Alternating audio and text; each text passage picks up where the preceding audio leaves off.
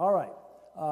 Our text this morning, if you brought your Bibles, I want to preach from Isaiah chapter 53, as someone has called it the gospel according to Isaiah. The prophet Isaiah's words in the 53rd chapter, which has been titled 52 and 53, the suffering servant. But these words are so valued that Martin Luther once said of Isaiah 53 that these words ought to be written on parchment of gold and lettered in diamonds. These words are so important. Well, these words were written more than 800 years before the birth of Christ, and Isaiah 53 actually contains one of the clearest views of the person and the work of Jesus Christ in Scripture. So with that being said, let's read together Isaiah 53, verses 1 through 12. Who has believed our message, and to whom has the arm of the Lord been revealed? He grew up before him like a tender shoot, and like a root out of dry ground. He had no beauty or majesty to attract us to him. Nothing in his appearance that we should desire him. He was despised and rejected by men, a man of sorrows and familiar with suffering. Like one from whom men hide their faces, he was despised, and we esteemed him not. Surely he took up our infirmities and carried our sorrows, yet we considered him stricken by God, smitten by him, and afflicted. But he was pierced for our transgressions. He was crushed for our iniquities. The punishment that brought us peace was upon him, and by his wounds we are healed. We all like sheep have gone astray.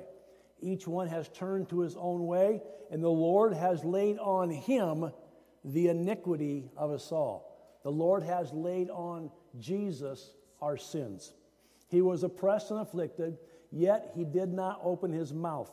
He was led like a lamb to the slaughter, and as a sheep before her shearers is silent, so he did not open his mouth. By oppression and judgment he was taken away. And who can speak of his descendants? For he was cut off from the land of the living. For the transgression of my people he was stricken. He was assigned a grave with the wicked and with the rich in his death, though he had done no violence, nor was any deceit in his mouth. Verse 10. Yet it was the Lord's will to crush him and cause him to suffer. And though the Lord makes his life a guilt offering, he will see his offspring and prolong his days, and the will of the Lord will prosper in his hand. After the suffering of his soul, he will see the light of life and be satisfied. And by his knowledge, my righteous servant will justify many, and he will bear their iniquities, their sin. Therefore I will give him a portion among the great, and he will divide the spoils with the strong, because he poured out his life unto death, and was numbered with the transgressors. For he bore the sin of many, and made intercession for the transgressors. For he bore the sin of many. He bore your sin. He bore my sin, and the sin of the world. Well, today, as you're very well aware, today is Palm Sunday, which begins what we call Holy Week or Passion Week, the Passion of Jesus Christ. Interesting that in the Bible, the word passion is only found one time, and that is Acts chapter 1, verse 3, which says in the King James Version of the Bible, to whom he shewed himself alive after his passion. After his passion, by many infallible proofs, being seen of them 40 days, speaking of the things pertaining to the kingdom of God. After his passion. The word passion there literally means after his suffering. After his suffering. After his suffering in the garden and on the cross. You see, the passionate love of Christ caused Jesus to leave the glory of heaven, to take upon himself human form, and to live an obedient life of self-sacrifice required by the holiness of God. Let me just pause for a second. It's different doing everything left-handed. All right? I don't believe that we as the body of Christ can fully appreciate the magnitude of God's grace, God's love, God's mercy, without appreciating the holiness of God, the righteousness of God, and the justice of God. To put it another way, we can't know the greatness of our salvation without knowing just what we've been saved from. The Bible is very clear of what we've been saved from. And we've been saved from, by God's grace, from God Himself and His wrath. See, the gospel is good news. But do we also understand why the gospel is good news? The gospel is good news, but it also hints to us that there's some bad news before there's good news. And the bad news is that we, mankind, you and I, have sinned against a holy God. The Bible says there is no one righteous, no, not one. And because we have sinned against God, God's wrath is stored up for us, stored up for mankind. And so the bad news is that we as mankind have a sin problem. But the good news, according to the Bible, is that the passion of Christ was to take care of our sin problem. Aren't you glad for that? I like this quote from C.S. Lewis. You've heard it. I might use it again next week. But the Son of God, C.S. Lewis says, the Son of God became a man to enable men to become sons of God. To put it another way, we have a debt we couldn't pay. Jesus paid a debt He didn't owe. In the book of Romans, Paul lays out that in the Lord Jesus Christ, a righteousness from God is revealed as to the answer to God's wrath against sin. And Paul emphasizes in this book, the problem of sin and humanity's need of righteousness being universal. We have all sinned. We have all fallen short of the glory of God. And so all people are under sin. Thus, all people are under God's wrath. And really, no person can be justified before God apart from the gift of righteousness through faith in Jesus Christ. Over and over, God's Word tells us that Jesus paid this incredible price for your sins and for my sins. Romans 4:25, for starters, He was delivered over to death for our sins.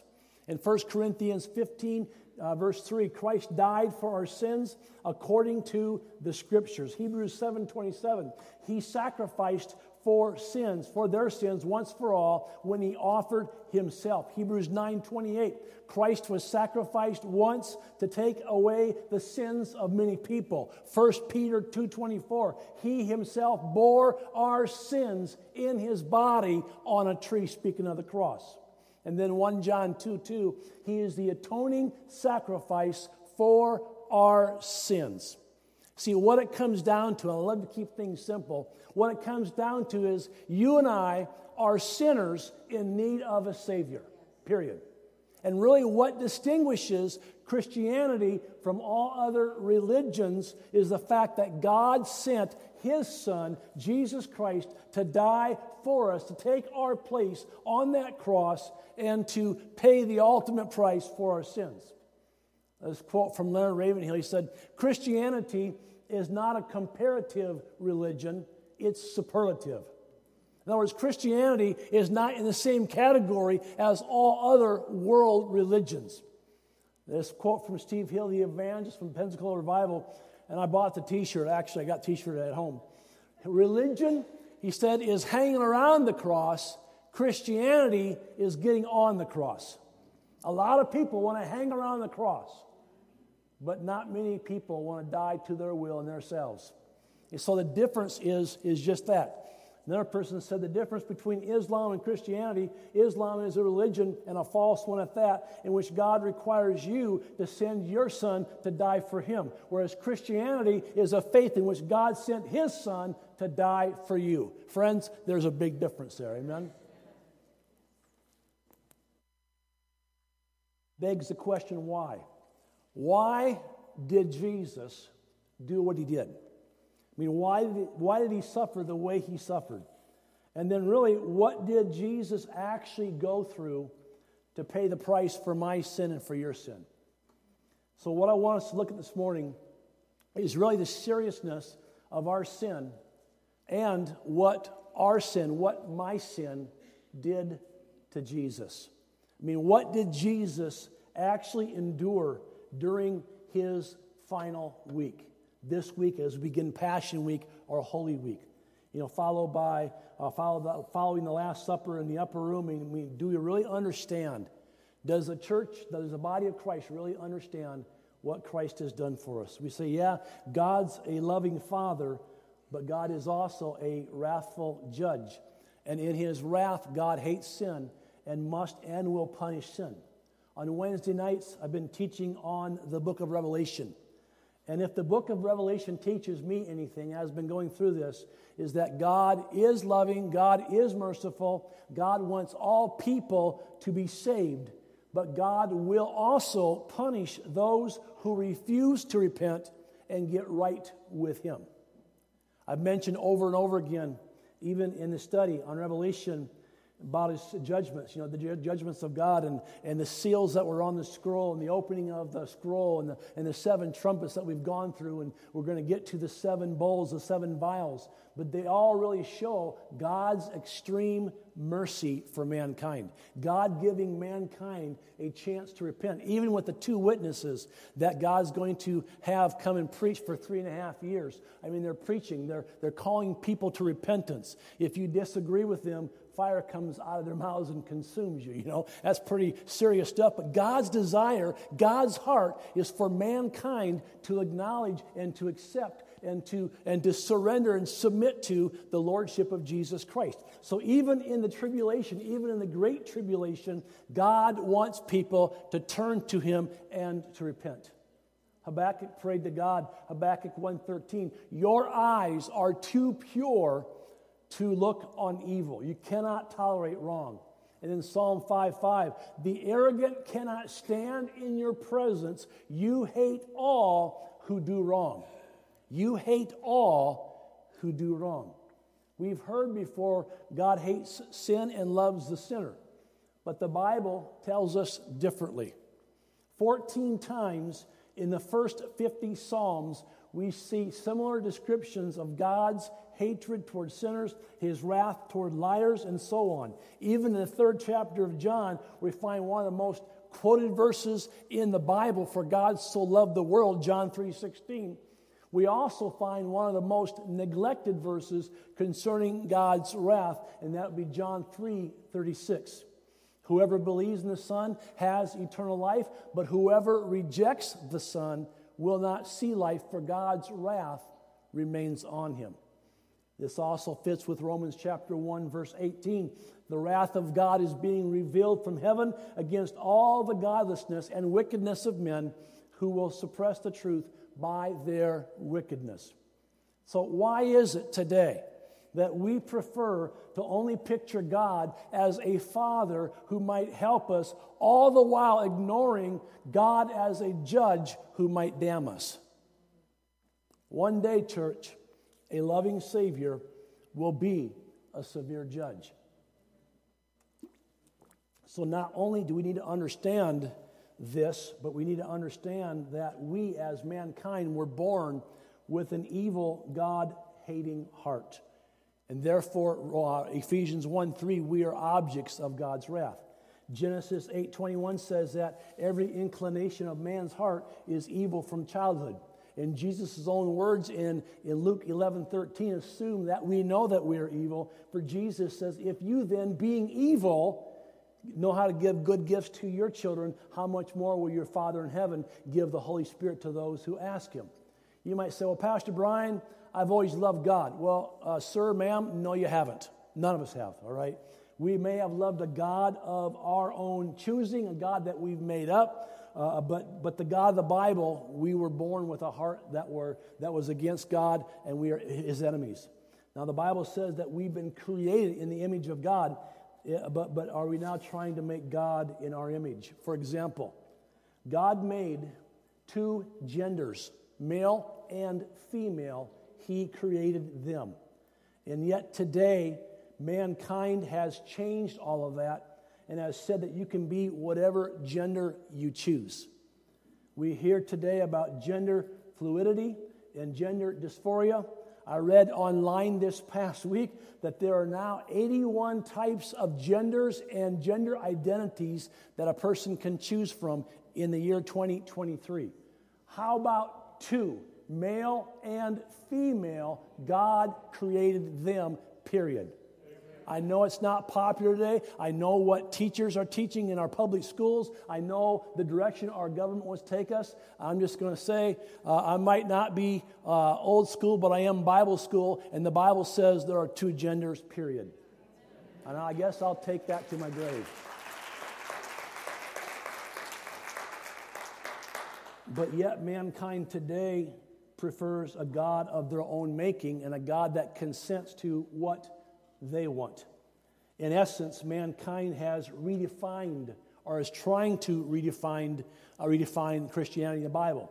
See, the Bible describes us as enemies of God and objects of God's wrath. I don't know if you've ever seen yourself that way. I know I have. And I'm also very, very, very thankful for the grace of God in my life, all right? But bottom line is, Bible says that we are spiritually dead. We are eternally separated from God. And what's worse is you and I can do nothing about that to change our status before God. But the gospel confronts us with the helplessness and the hopelessness of our sinful condition. That's why I honestly believe, church, that a limited view of God's wrath and justice leads to an underappreciation of God's grace. Or to put it in biblical language, the person who has been forgiven much loves much. That's why we need to diagnose our sin problem biblically. That's why we need to understand the exceeding sinfulness of sin and what sin did to Jesus Christ. And I can't think of a better day and a better week to focus on this as was called Passion Week or Holy Week as we move into what happened this week to Christ and what did Christ endure for you and for me. You see, the modern gospel says God loves you. God has a wonderful plan for your life. Therefore, follow these steps and you can be saved. You're in. All is good. That's it.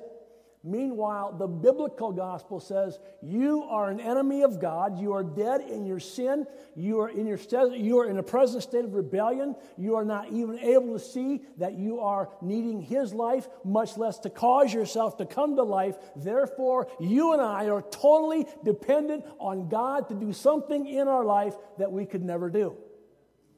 Our understanding of who God is and who we are radically affects our understanding of who Christ is and what He's done for us and why we need Him. So with that as our foundation, today we're going to look at Christ's passion, His suffering. What did He endure in His last hours? I've shared this before. It's been a number of years ago. But I think it's important that every now and then we revisit these kind of things and understand that. So with that all being said, let's talk about Christ's passion today. First of all, the practice of crucifixion, which is the torture and execution of a person by fixation to a cross. Apparently, the first known practice of crucifixion was by the Persians. We just talked about this last Wednesday night. Alexander the Great and his generals brought it back to the Mediterranean world where the Romans apparently learned the practice. The Romans not only learned the practice, the Romans had perfected it as a form of torture, as a form of capital punishment that was designed, honestly, to produce a slow death with maximum pain and suffering. It was customary for the condemned man to carry his own cross from the flogging post to the site of crucifixion outside the city walls.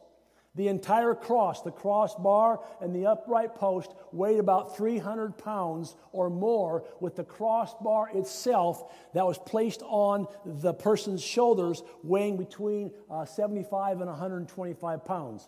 Due to this, only the crossbar was carried. The crossbar was placed across the back of a person's neck and balanced on his shoulders. Usually, the outstretched arms were tied then to the crossbar. I would illustrate, but I'm not going to this morning.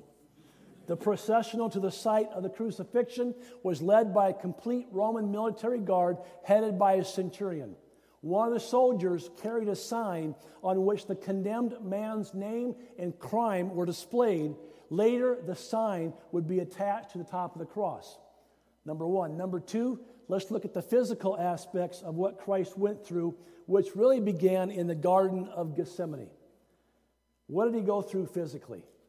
As we consider the bloody sweat in the Garden of Gethsemane, it's interesting to note that the physician of the group, Luke was a doctor. Luke is the only one to mention the bloody sweat. And Luke tells us in chapter 22, verse 44, and being found in agony, he prayed the longer, and his sweat became as drops of blood trickling down upon the ground. Now, modern scholars today try to explain that away, saying, well, that just doesn't happen. Although it's very rare, sweat may occur during or under great emotional stress. Medically, it's called hematidrosis. And what happens is tiny capillaries in the sweat glands can break, thus mixing blood with sweat. That process alone would have marked for a pronounced weakness in Jesus. Now, why is Jesus in such agony and pain? It's not because he's afraid of the cross or the crucifixion. He's not sweating blood and trembling because of what the Roman soldiers are about to do. When Jesus prayed, "My Father, if it is possible, take this cup from me," the cup is not a reference to the wooden cross. It is a reference to divine judgment. The cup is the cup of God's wrath. All the sin of the world was in that cup. It's the cup of every sin that had ever been committed. I mean, think about it. All of God's holy wrath, all of God's hatred towards sin and sinners stored up since the beginning of time was about to be poured out on Jesus. And so Jesus is sweating blood at just the thought of it. Thirdly, after midnight, Jesus was arrested at Gethsemane by the temple officials. He was first taken to Ananias and then to Caiaphas, the Jewish high priest. It was here that the first physical trauma was inflicted on Jesus Christ. After the political Sanhedrin found Jesus guilty of blasphemy, the guards then blindfolded Jesus, and they spat upon him, and they struck him in the face with their fists. "Prophesy, who struck you?" In the early morning, Jesus, battered, dehydrated, bruised, and exhausted from a sleepless night, is tried again before the religious Sanhedrin council and was again found guilty of blasphemy, a crime punishable to them by death. When Jesus was brought to Pilate, you recall that Pilate could find no basis for a legal charge, but the people persistently demanded crucifixion. "Crucify him! Crucify him!" Pilate finally granted their demand and handed Jesus over to be scourged and crucified. Preparations for scourging are now carried out. The usual instrument was a short whip with several single or braided leather thongs of variable lengths in which small iron balls or sharp pieces of sheep bones were tied at intervals. It was called a flagrant or a flagellum, a scourging whip. For scourging, the man was stripped totally naked. Once again, humiliation. And his hands were tied to an upright post.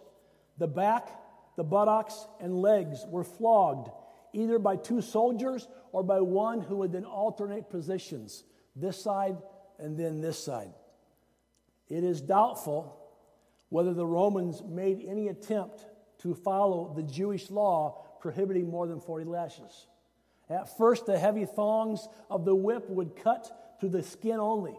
Then, as the blows would continue, they cut deeper into his tissues, producing first an oozing blood from the capillaries and veins of the skin. Then finally, blood would spurt from the arteries in his underlying muscles.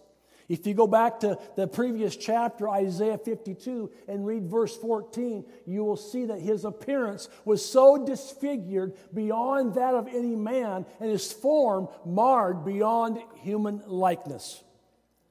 Another translation says his visage was so marred more than any man. He was beyond recognition because he was beaten and bloodied so bad. As the blows continue, the skin on the back is hanging in long ribbons, and the entire area becomes an unrecognizable mass of torn, bleeding tissue. When it's determined by the centurion in charge that the prisoner is near death, the scourging is finally stopped. The half-fainting Jesus is then untied and allowed to slump to the stone pavement. He is wet with his own blood. The Roman soldiers see a great joke of this provincial Jew claiming to be a king.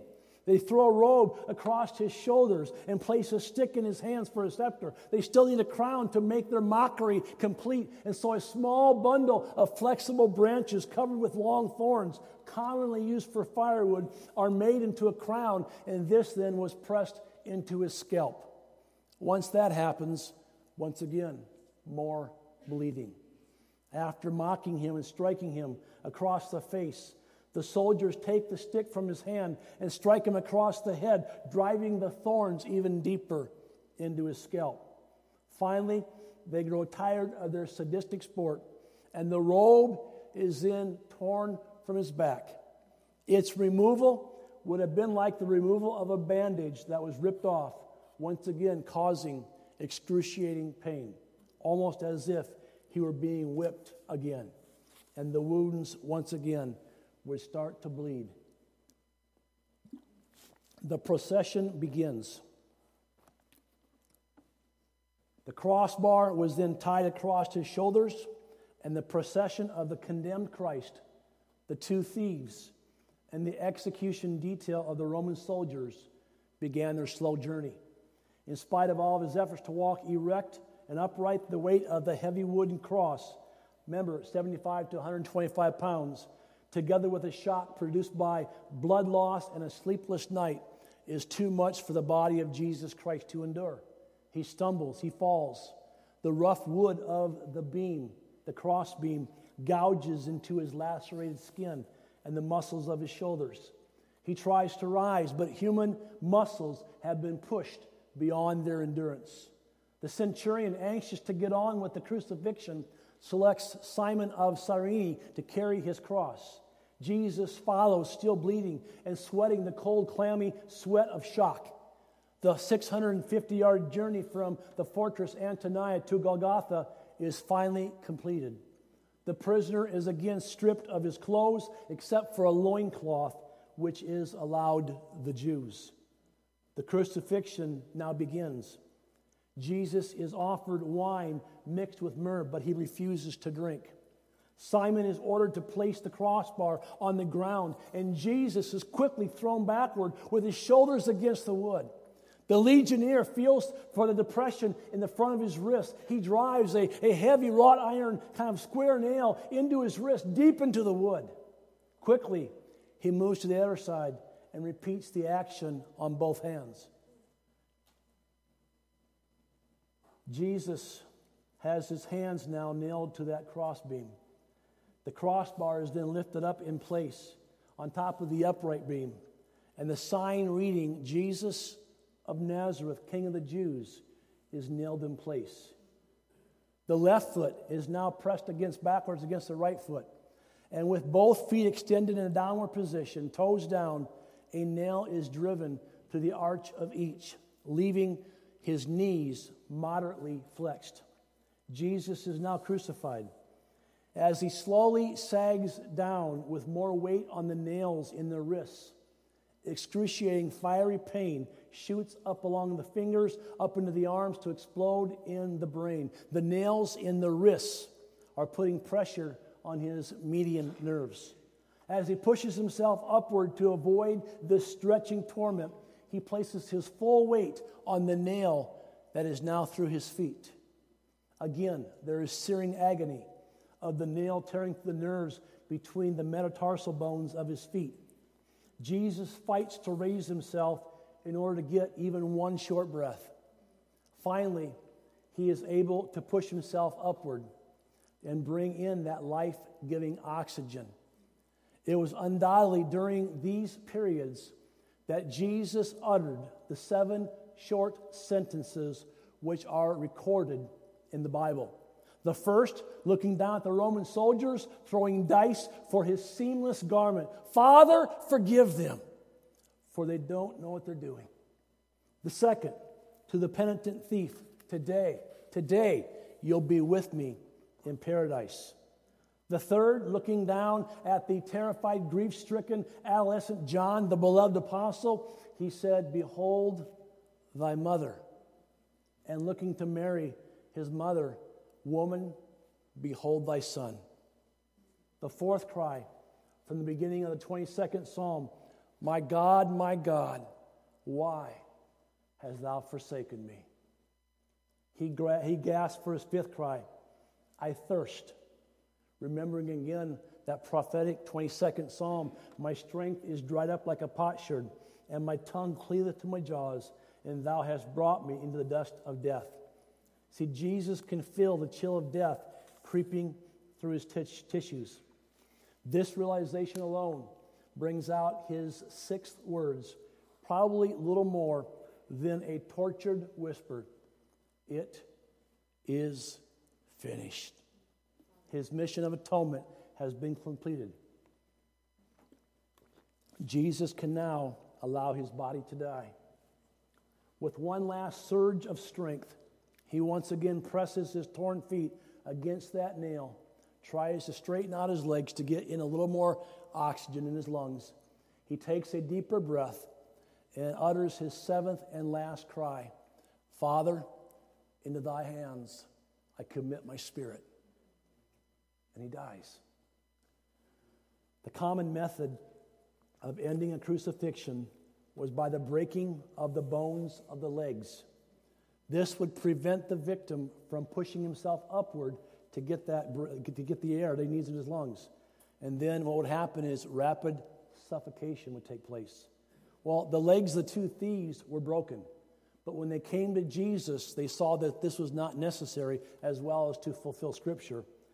But apparently to make double sure of death, the soldier drove his spear through the 5th inner space between the ribs upward into his heart.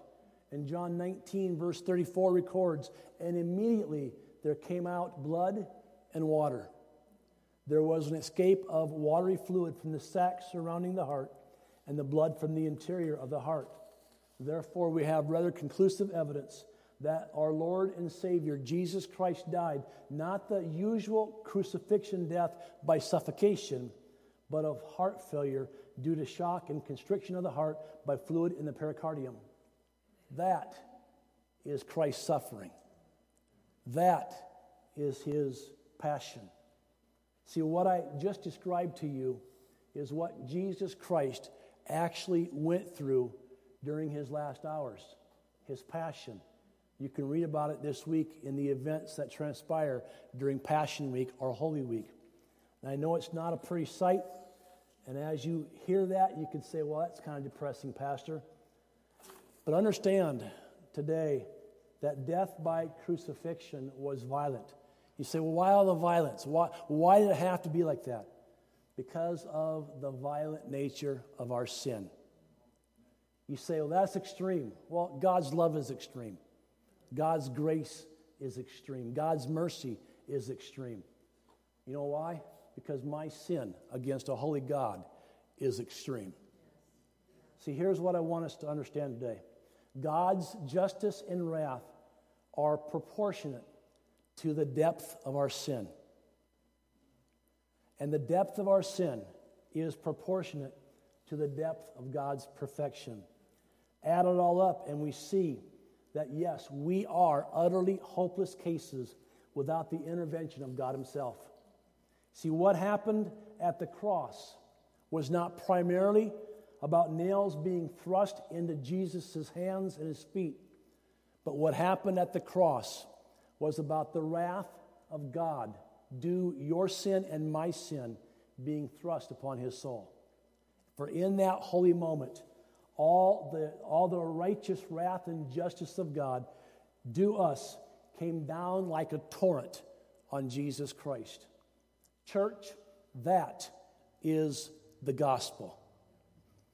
That the just and loving creator of the universe has looked upon hopelessly sinful, evil people and sent his Son, God in the flesh, to bear his wrath against sin on the cross and to show his power over sin in the resurrection next week, so that all who trust in him will be reconciled to God.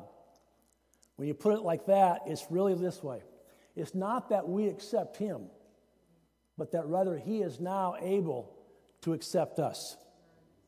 Jesus died so that we could be rescued from the just and mighty wrath of God. Jesus satisfied the judgment of God for my sin and for your sin.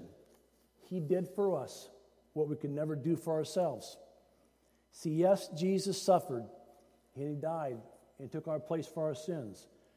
But the good news is he was resurrected from death to justify us before a holy and a righteous God.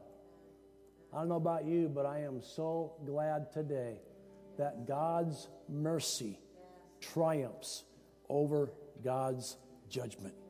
Amen? We all deserve the judgment of God, the wrath of God. But Jesus willingly suffered the judgment and the death and the wrath that we deserve. The hymn writer said it so well. Jesus paid it all to him I owe. Sin had left a crimson stain, and he washed it white as snow. Although he is just, although he is righteous, I am glad that he came to pardon. I mean, God made him who had no sin, the Bible says, to become sin for us, that we might become the righteousness of God. See, the purpose for which Jesus Christ came into the world was to bring salvation, to redeem, to purchase, to buy back for himself a people who will love him, a people who will serve him. And really, Christ's purpose in coming was to save us, not to condemn us. You've heard me say time and time again, the cross is a plus sign, not a minus sign. God is for you, not against you. See, here's the deal, and I'm wrapping this up. People won't be in hell because God did not want them, but rather because they did not want God. And man, I can see that in Revelation over and over again as we get into the judgments and the vials and the trumpets. And so, if there was ever a Bible verse to accurately describe what I just shared this morning, it's this, 1 John 4:10. In this act, we see what real love is. It is not our love for God, but his love for us when he sent his Son to satisfy God's anger against our sins. You got to catch that all, because that is Christ's his passion. And my question for you this morning as we wrap this up is that have you truly trusted in Jesus Christ for your salvation? I mean, do you today see the sinfulness of your heart, the depth of your depravity, the desperation of your need for his grace? See, Jesus doesn't want to be accepted or invited into your heart, but rather he wants total surrender of every part of your life to himself. Have you given him everything? Have you given him everything? See, once you realize that he has done what he's done for you, I think there's only one response, and that is gratefulness and thankfulness, and say, God, thank you so much. I surrender to you, to your will. You see, what it comes down to is this. You realize that you are saved not just to be forgiven, not just to have your sins, and your slate cleaned or whatever, but rather you are saved to know God and to yearn for him. And so ultimately, his passion for you produces a passion in you for him. That's the good news. I mean, Jesus said, now this is eternal life, that they may know you, the only true God, and Jesus Christ whom you have sent. That's why, friends, I can't settle for anything else than a God-centered, Christ-exalting, self-denying gospel. Jesus is infinitely worth our immediate and total surrender. And so once again, have you truly repented of your sin? Have you surrendered your life to Christ? Are the things you're living for truly worth Him dying for? Are you prepared for eternity? If you don't know Him, it's important that you, acknowledge or admit that you're a sinner in need of a Savior. You see, the Bible says we've all sinned, we've all fallen short of the glory of God. There is no one righteous, no, not one. And the only thing that will keep you and I out of heaven is our sin. And the only sin that God doesn't forgive is the sin that we don't repent of. So you have to admit that you're a sinner in need of a Savior. Second thing is believe and trust in Christ alone for your salvation. It's true, God does love you too much to leave you the way you are. All right? That's why Jesus Christ came.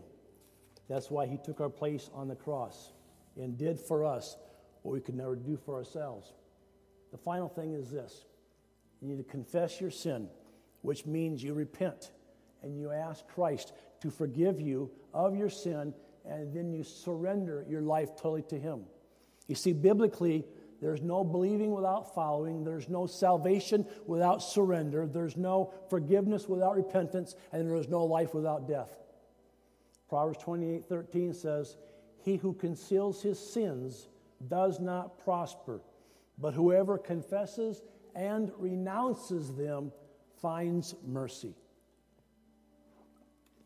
Jesus Christ didn't come to make bad people good. He came to make dead people live. And all of us were dead in our sins and our trespasses. But Jesus has paid the price. Therefore, I owe Him my life. Amen? Let's all stand to our feet. We'll pray together. If you have come this morning and do not know Jesus Christ as your Lord and Savior, I want to give you opportunity today to get things right with God, to make sure that if you were to die today, you would go to heaven and not to hell. That all being said, let's pray. Father, I pray this morning that as we conclude this service, that you would come and touch our hearts. I pray for those who are standing here today, God, that have never asked you to come into their lives, God, and they've never really committed their lives to you. They've never repented of their sin. And so, God, may today be that day of salvation for them. I pray that you would help them to recognize today that you want them to know you. You want them to have a living love relationship with you. God, you want them to know of your forgiveness. And that if they died this moment, that they too could go to heaven and not to hell. With everyone standing here this morning, I don't care if you close your eyes or not, but if you need Jesus Christ to forgive you of your sin, and you need the gift of eternal life right where you're standing right now, I'm going to ask you to put your hand up high and say, Pastor Brian, I am a sinner in need of a Savior. I need Christ in my life. And today I am making that commitment to Him. I want to be all in for Him. Keep your hand raised. Anyone else? God speaking to your heart. Today I am making a commitment to Christ. I want to be all in for Him.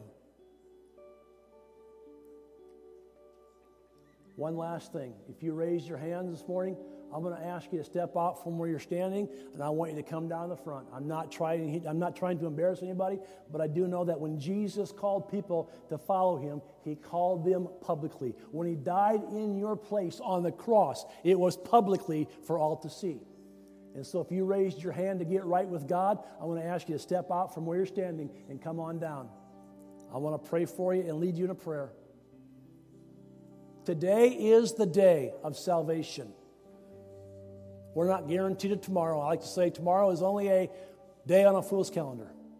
We're not guaranteed tomorrow. None of us are. Anybody else? God's grace and mercy is still available. Thank you for being honest enough to say, hey, I need forgiveness in my life. I need to repent of my sin. There's more. Be honest before God. This is God's mercy. What I shared this morning is God's mercy trying to get a hold of your heart. God's mercy. God's mercy. Anyone else, God's speaking to your heart. You need to get right today. You want to know Him in a life-changing way. The Bible says if we're ashamed of Him, He'll be ashamed of us. If we don't confess Him before others, He won't confess us before His Father in heaven. Holding steady for a moment. God's arms of mercy are wide open. God bless you.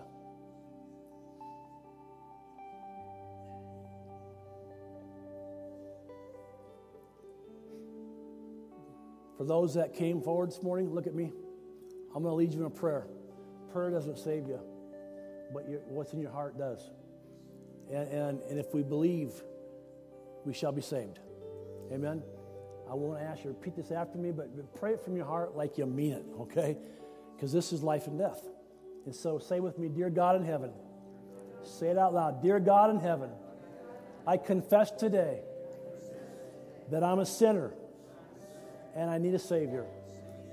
Forgive me and cleanse me from all my sins. I confess with my mouth that Jesus Christ is Lord.